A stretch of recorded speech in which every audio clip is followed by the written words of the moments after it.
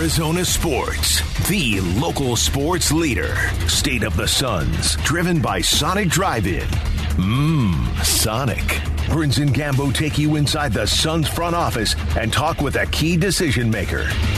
It's our weekly visit with Suns President of Basketball Operations and General Manager James Jones, coming off of last night's win against Sacramento, 120-109. Suns have won 11 of their last 14 games. With that, we say hello to General Manager, President of Basketball Ops, James Jones. James, how you doing today?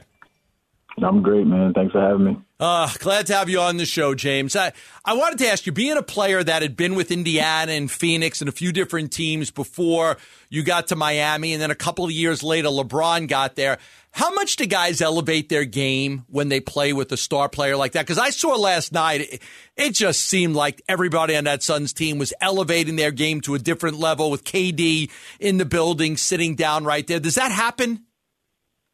It does. I mean, I think it lifts everyone. You know, players, you get a chance to be energized by, a great player walking into the building. And then you can't underestimate the response and the reaction from the fans. We thrive and we're fueled by our fans and the atmosphere that our fans create. And so you can just see last night, even though he wasn't playing, the fact that he was on the bench had everyone up top all the way to the floor filled with joy, and it was a good environment for us. Yeah. Do guys want to impress him too? Is there a level of that? Like when LeBron came to Miami, did guys want to play really well just to show him that, hey, you picked the right team, this is a good team, I'm a good player? Did guys feel like that?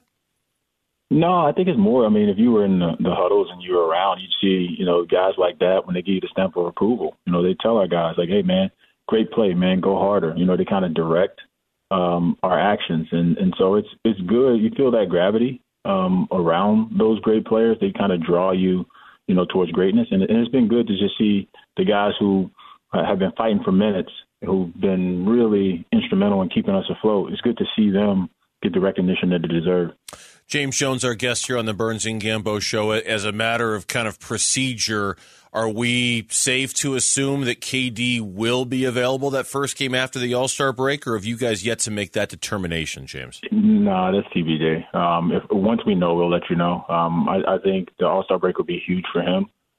This has been an opportunity for him to really get back in the gym consistently and ramp up. So we'll see when we come out of All-Star if he's ready for Friday. If not, I know it'll be sometime shortly thereafter. Talk about a little bit the not the evolution of Devin Booker, but just in the last week since he's been back. It seemed like last night, I mean, certainly he was good, Devin Booker, the first couple of games. Last night it really seemed like he had some juice back in there as well. Was that kind of the Devin Booker you've expected to see since he returned from the injury?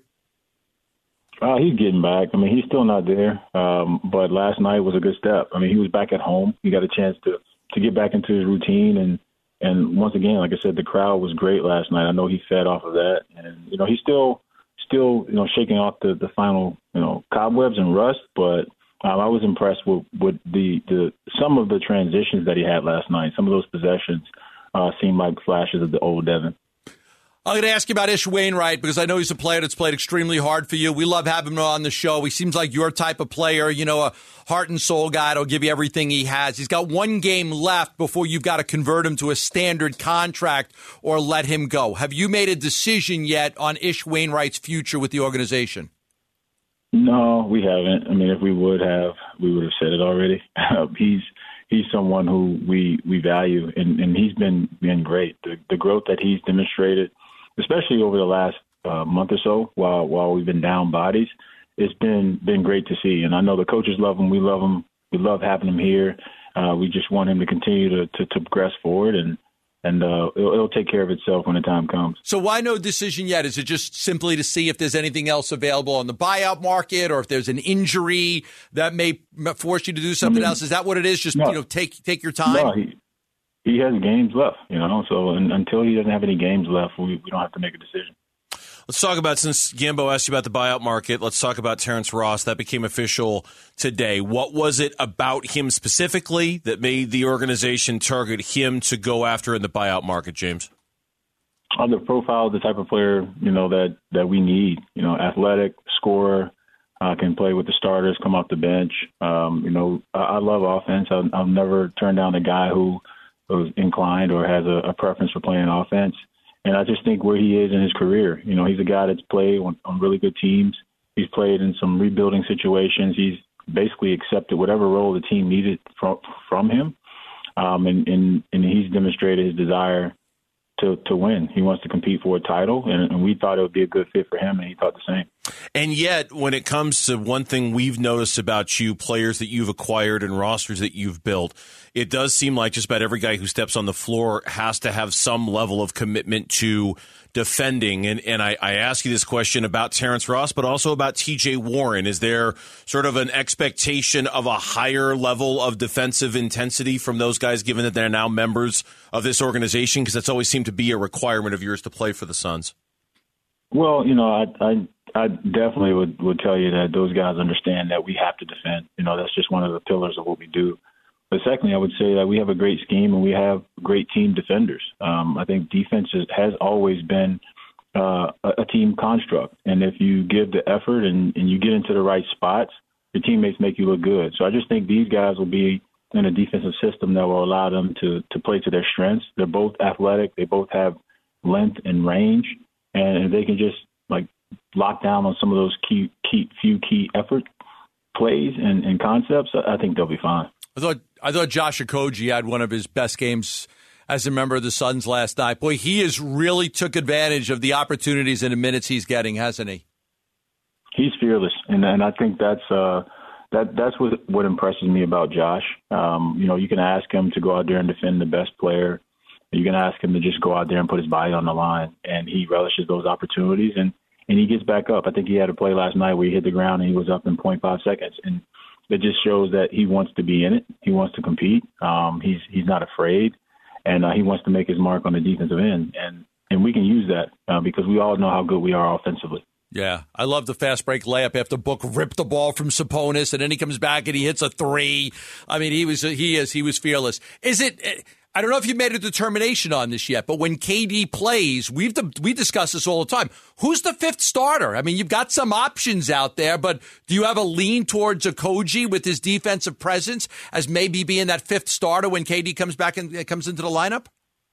Man, you guys are asking the wrong guy. I'm not the coach. I think coach will determine who plays. My job is to make sure that we have guys that are capable of giving us what we need.